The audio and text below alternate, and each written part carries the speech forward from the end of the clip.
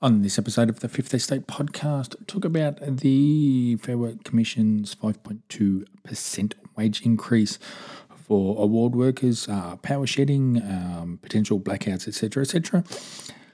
New rules for the deployment of the Chinese Defence Force, or what is it, the People's Liberation Army, and a little bit more. So, without further ado, let's get on with the show.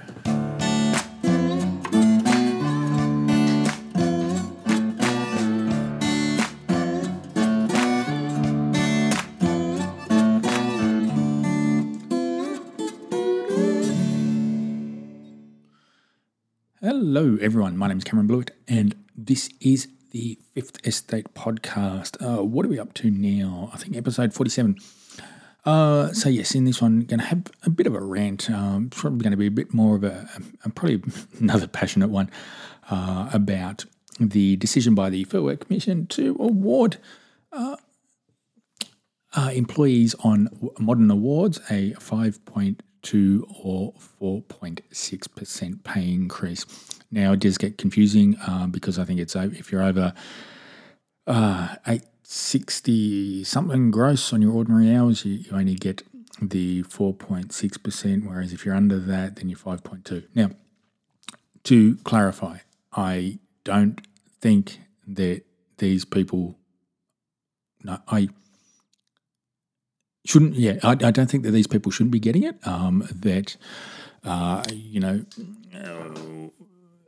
Corresponding to the cost of living and everything like that in Australia, our wages are low, though it's that big vicious cycle spiral. You increase wages, it increases inflation, and then increases interest rates, etc., etc. So it's one of those awkward positions. What do you do for that? And I believe that the government and the corrupt IR club should be focusing on lowering cost of living expenses rather than looking to increase wages, because if you lower cost of living expenses, then obviously the people will have more money to spend without increasing that. It's an interesting one on that one, and it's not something that's going to be solved with the current mindset of politicians on either side. So, but anyway, let's get back to the 5.2%. I think that is excessive. It will push a lot of small and the smaller, medium-sized businesses to the wall. I reckon we're going to see a lot of mum and dad businesses go pear-shaped. There'll be a lot of, the independent coffee shops won't exist anymore. It's just going to be disastrous for the economy and everything like that. And then also you combine that 5.2% wage increase with the extra 0.5% onto superannuation that comes in effect from the first pay period after the 1st of July. Then also adding to that, there's no threshold for the payment of superannuation. It used to be, I think, if you earned more than $450 a week, that you wouldn't get super paid. Though now it's that, hey, if you go in for one shift a week, then you get super on top of that. Now, adding to that, increasing the burden for business is that there's also the stapled super funds. So you can turn up for one shift, fill out your super fund details incorrectly on any employment forms, and then hand that off, and that comes back and says, hey, no, it's not a recognised super fund, and then they have to go through the process of logging into one of the ATO portals or something like that to see if you have a stapled super fund, and then if you do have a stapled super fund, then the money needs to go to that fund. So it's creating a whole lot of havoc and a headache. And thinking about it now while I'm talking about it, I think that this is part of a deliberate employ. So, it's going to make business want to bring in or accept the implementation of a digital ID because, hey, someone rocks up to a new job, they've got all their ID on their phone or whatever it is, they've just got to hand that over, whatever number it is, bang. That gets to the government. The government has access to all that information. Your super fund, your tax file number, bank accounts, etc., etc. So, that could be part of the plan is that let's make things so burdensome for business that, hey, when this new thing, we've got this new thing that we can bring out, it's digital ID. It'll make business easier for business. So you won't spend as much time on admin and blah, blah, blah, blah, blah. So there's that. Now, going back to the decision, I think that this was a political decision by Ian Ross.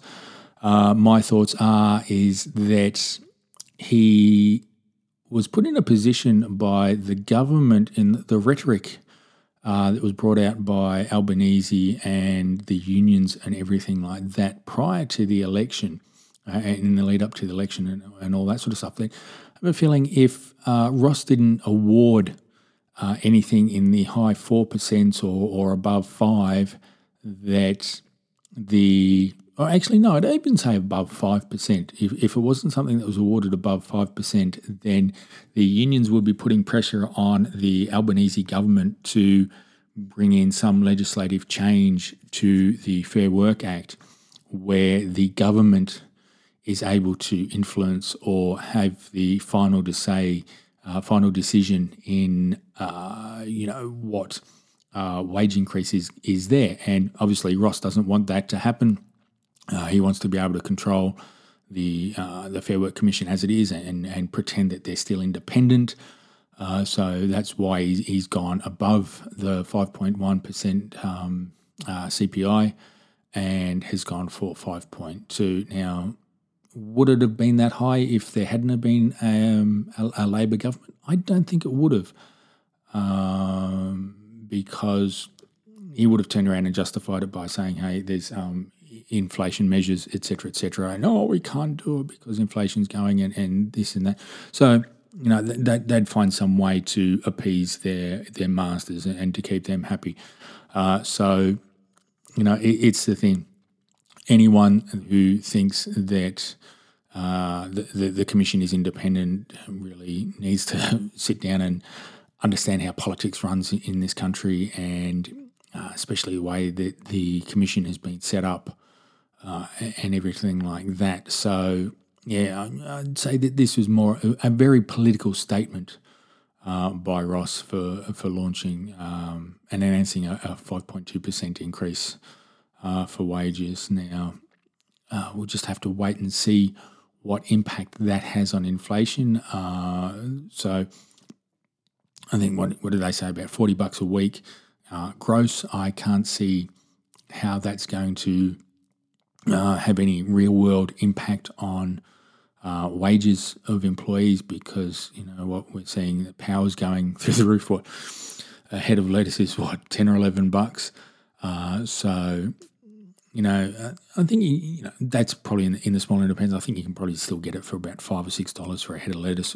Way back when they used to be, less than 90 cents. 12 months ago. So.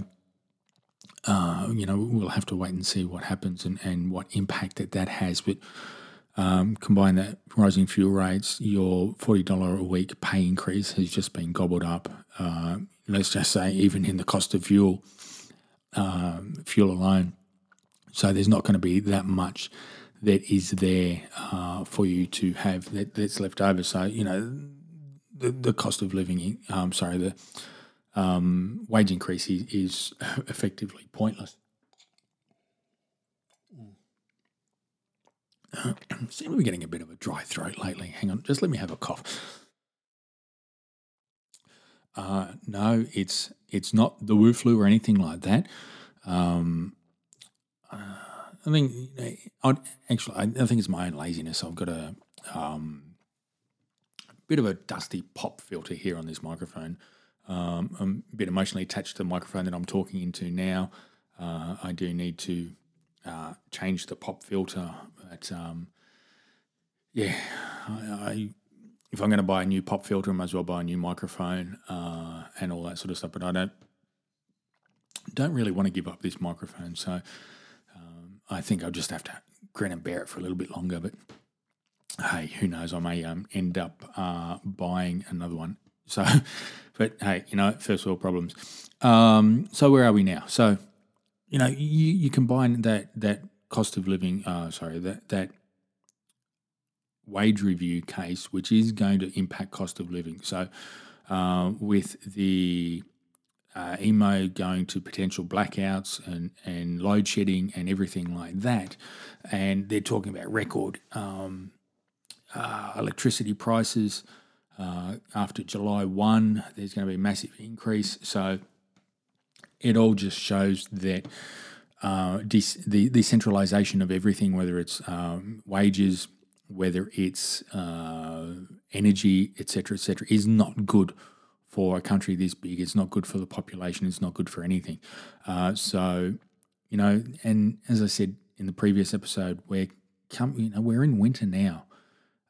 Normally, there's not a big energy usage unless it's a really cold winter. And so, but you know what? Hey, if global warming's coming, we're not going to have cold winters anymore. So there shouldn't be that much power used in winter, though summer is going to be the one that is going to be interesting to see. So if we can't handle the energy generation and supply can't handle this winter, what are they going to be like when summer comes around? And that's something that is going to be concerning. I think that we're in for a lot of trouble. If we want to have any chance of keeping Australia a first world country rather than going backwards into third world country where we've got fascistic governments, militarized, politicized departments. Every department has been politicized by the Andrews regime, and it's going to happen to the Albanese regime. We've got militarized police forces walking around our streets. So we really need to make a change in November and send a message to the government everywhere that we the people aren't going to take it anymore. So we really do need to work on getting rid of Andrews out of state, and even getting rid of Guy, and giving, if it has to be done, giving the Liberal Party a minority government, because I don't, as much as I wish it would happen, I don't think there's going to be enough parties in the lower house to be able to form government in their own right. So it may be a minority Liberal government, but then they'll definitely have a upper house, a legislative council that will keep them in check. So that's the hope.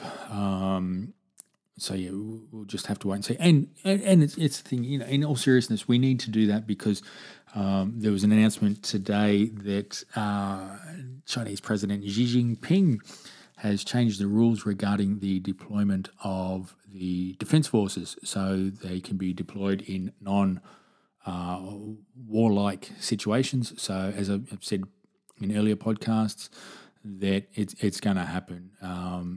They're getting ready to annex Taiwan or do whatever they're doing to Taiwan.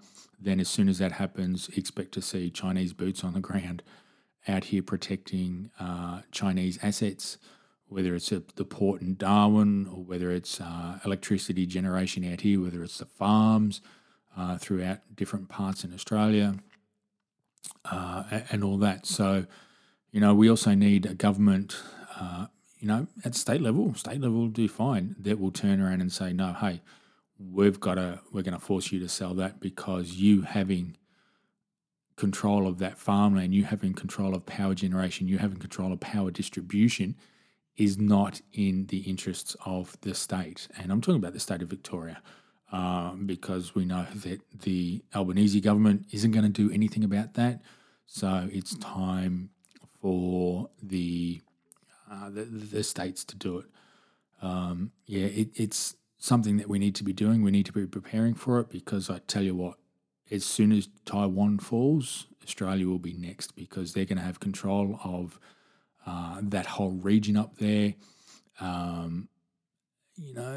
There's talk of Australia and New Zealand. I don't know whether he'd take New Zealand first and then use New Zealand as a springboard for the annexing of Australia, or whether Ardern, if she's still in, would just turn around and do whatever they can to support whatever annexing or militarization or militaristic takeovers of this continent that there is going to be now. And we can't rely on the US, because we've seen how incompetent the US is. Have a look at their schmozzle of a withdrawal from Afghanistan. We can't expect them to come to our rescue or do anything that will protect our national interests. I think if push came to shove, especially with the current administration, if push comes to shove and it looks like that Australia's going to fall, they'll just go head over to Tyndall Air Force Base, get everyone from Pine Gap to Tyndall, troops from Darwin, wherever else they are, and just burn everything and then get out. We'll be left to our own devices. Our government is intent on literally leaving us vulnerable for everything. And I'm not talking about saying, hey, we need a massive defence force, which I don't think that we do. What I think we need to do is give the population the means to defend themselves. We don't need to be global police going in everywhere. If there is anyone in our region, any nation in our region that needs support, let it be a humanitarian effort rather than sending Defence Force in. Let it be the community groups that go in and help. Keep the government and Defence Force out. I'd love there to be no Defence Force at all. I think that is the wrong thing. That we should be looking after here, looking after the country. We should be building the country. If the Defence Force is going to be there, generally make it for the betterment of the country, rather than having all these brigades and units and squadrons, etc., that are more focused on doing stuff overseas. Let's get them used to doing what they do here, and get them out building roads, get them out building houses, get them out doing stuff that the Defence Force is supposed to do to defend this country, this nation, rather than stuffing around on multi-billion-dollar submarines. And really, what's the point?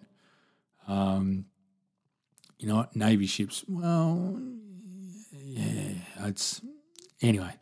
Might leave that rant for another episode, but yeah, it's the thing is that we need to move away from defence spending and move it more into nation building. Get rid of the Defence Force. I think get rid of most levels of government, most government departments. Bring it back to decentralisation. Let the communities decide. Give them the power. Give them the ability to do that, and even right down to the family unit. Give the family unit the legislative means to defend themselves, to educate the future generations, to be able to do all that sort of stuff. And to do that, we need government to step back.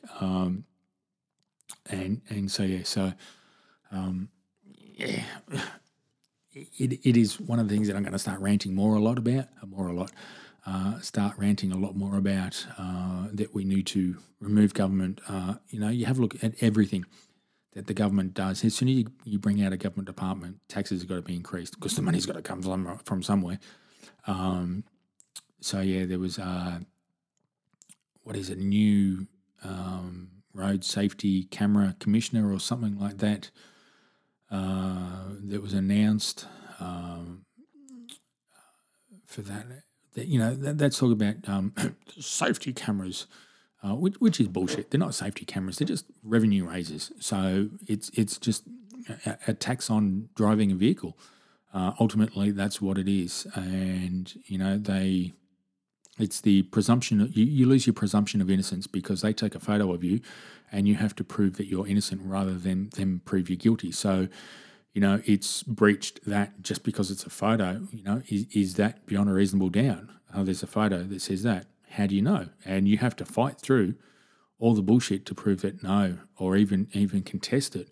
So, yeah, there's a whole lot to be said for the revenue raising of the respective state governments with regards to traffic offences, etc., etc. So, but anyway, what else is there? I don't know. I think that's it. I might just have this as a short one and end this one here. But yeah, I think we're in for going back to the title of the 5.2 wage percent increase. I think we're in for an interesting time in this country. We've seen, if any businesses survived the Wu flu shutdowns, I think that it's going to be hard pressed for them to continue to survive over this after this 5.2%, even the extra 0.5% for superannuation and all that sort of stuff. So, let's say you've got 100 employees on various, the lower levels of the modern awards. You'd probably be looking at maybe, $15,000, $20,000 a week extra. If those 100 odd employees are doing 38 hours a week. So you're going to be looking at a substantial amount there that, where are they going to find that money from? It's all right for, the bigger chains. So like, your Woolworths and your Coles and all that sort of stuff, because they can put their 1,000 products up by 1 or 2 cents, and then you won't, you'll notice it at come the bill, but you won't notice it per product. So then they can absorb, pass those costs on to the consumer there. But what about the widget manufacturer that sells to Woolworths? Can they put their prices up 5% or 6% or whatever it's going to cost? And this is the thing, is that will they take into consideration these excessive wage increases and superannuation, or will they turn around and say, well, no, hey, that's part of the thing. That's part of your costs, your normal overhead costs. So you should be able to work that out and have that work figured out into your pricing structure. So, they'll take the cost of consumables and raw materials potentially as that. So, yeah, it's one of those things that there's just going to be a lot of businesses that turn around and say, well, no, it's not worth it. Let's just pack up and say, no, close the business. And then, you've got the added burden on the social security system from that this, these smaller businesses going pear-shaped for that. Now, alternatives, I don't want to say it is what it is, because I think it is something that's wrong.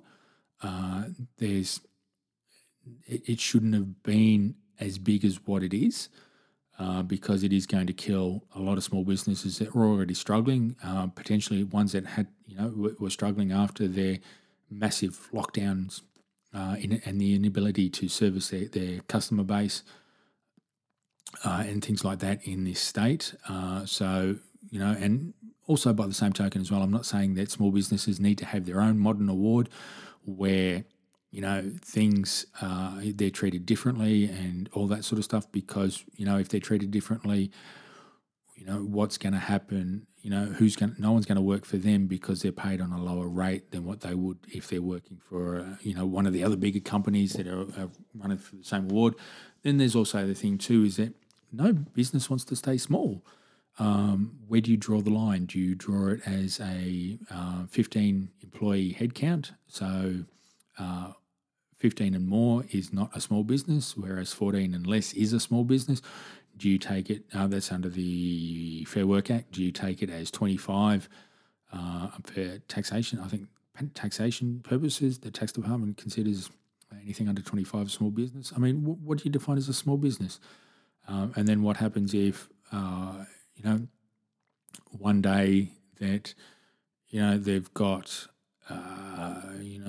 let's say we'll argue, for argument's sake, let's go for the 15. So, one day they've got 12 employees. So, yep, they stay under the 15. All of a sudden, maybe they pick up a contract and then, they've priced it on their overheads on the, small business modern award based on their 12 employees. Then they have to recruit 3 more people because they've got a new gig. So then that pushes them to 15, which means that they have to go onto a separate modern award, which has higher wages, et cetera, et cetera. So then they've got to go back and readjust their pricing, which means that they may not be competitive enough for their suppliers. So it's a big vicious circle. Now, this was one of my gripes earlier on for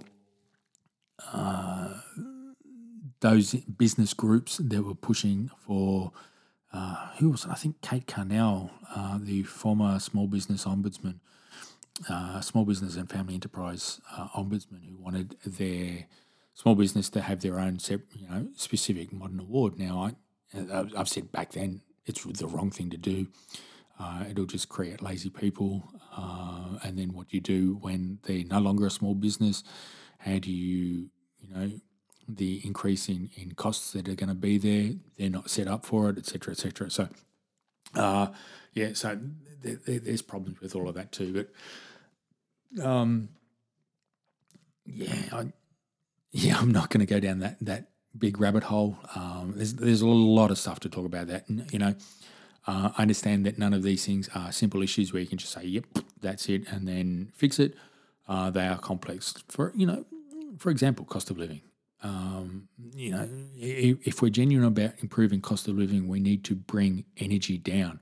And I'm not only talking about electricity, I'm talking about electricity, gas, as well as fuel. So that's still energy too, because you need that to drive your vehicle, et cetera, et cetera. So the governments need to be doing something to reduce that.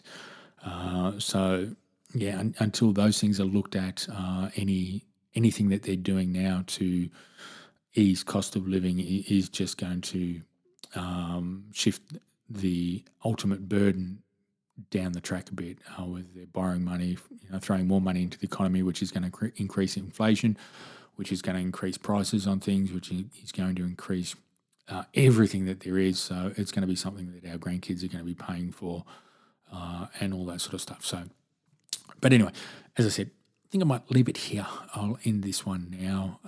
Thanks for listening. I hope you enjoyed it. I do ask a favour. Can you please give me a 5-star review on wherever you listen to your podcast? That way I know that people are listening to it. It does help other people find it. It does give me incentive to bring out better episodes, etc. Not saying that I don't do what I think are good episodes, because if I didn't think it was a good episode, I wouldn't put it up. Yes, I do waffle a bit, though those who know me in real life do know I fly off on different tangents and all of that sort of stuff. So, yeah, that's how I am. As I said, 5-star review and comments, and, that helps other people find it, share it, all that sort of good stuff. So anyway, as I said, thanks for listening. My name's Cameron Blewett, and this was the Fifth Estate Podcast. I look forward to having you join me on the next one. Bye for now.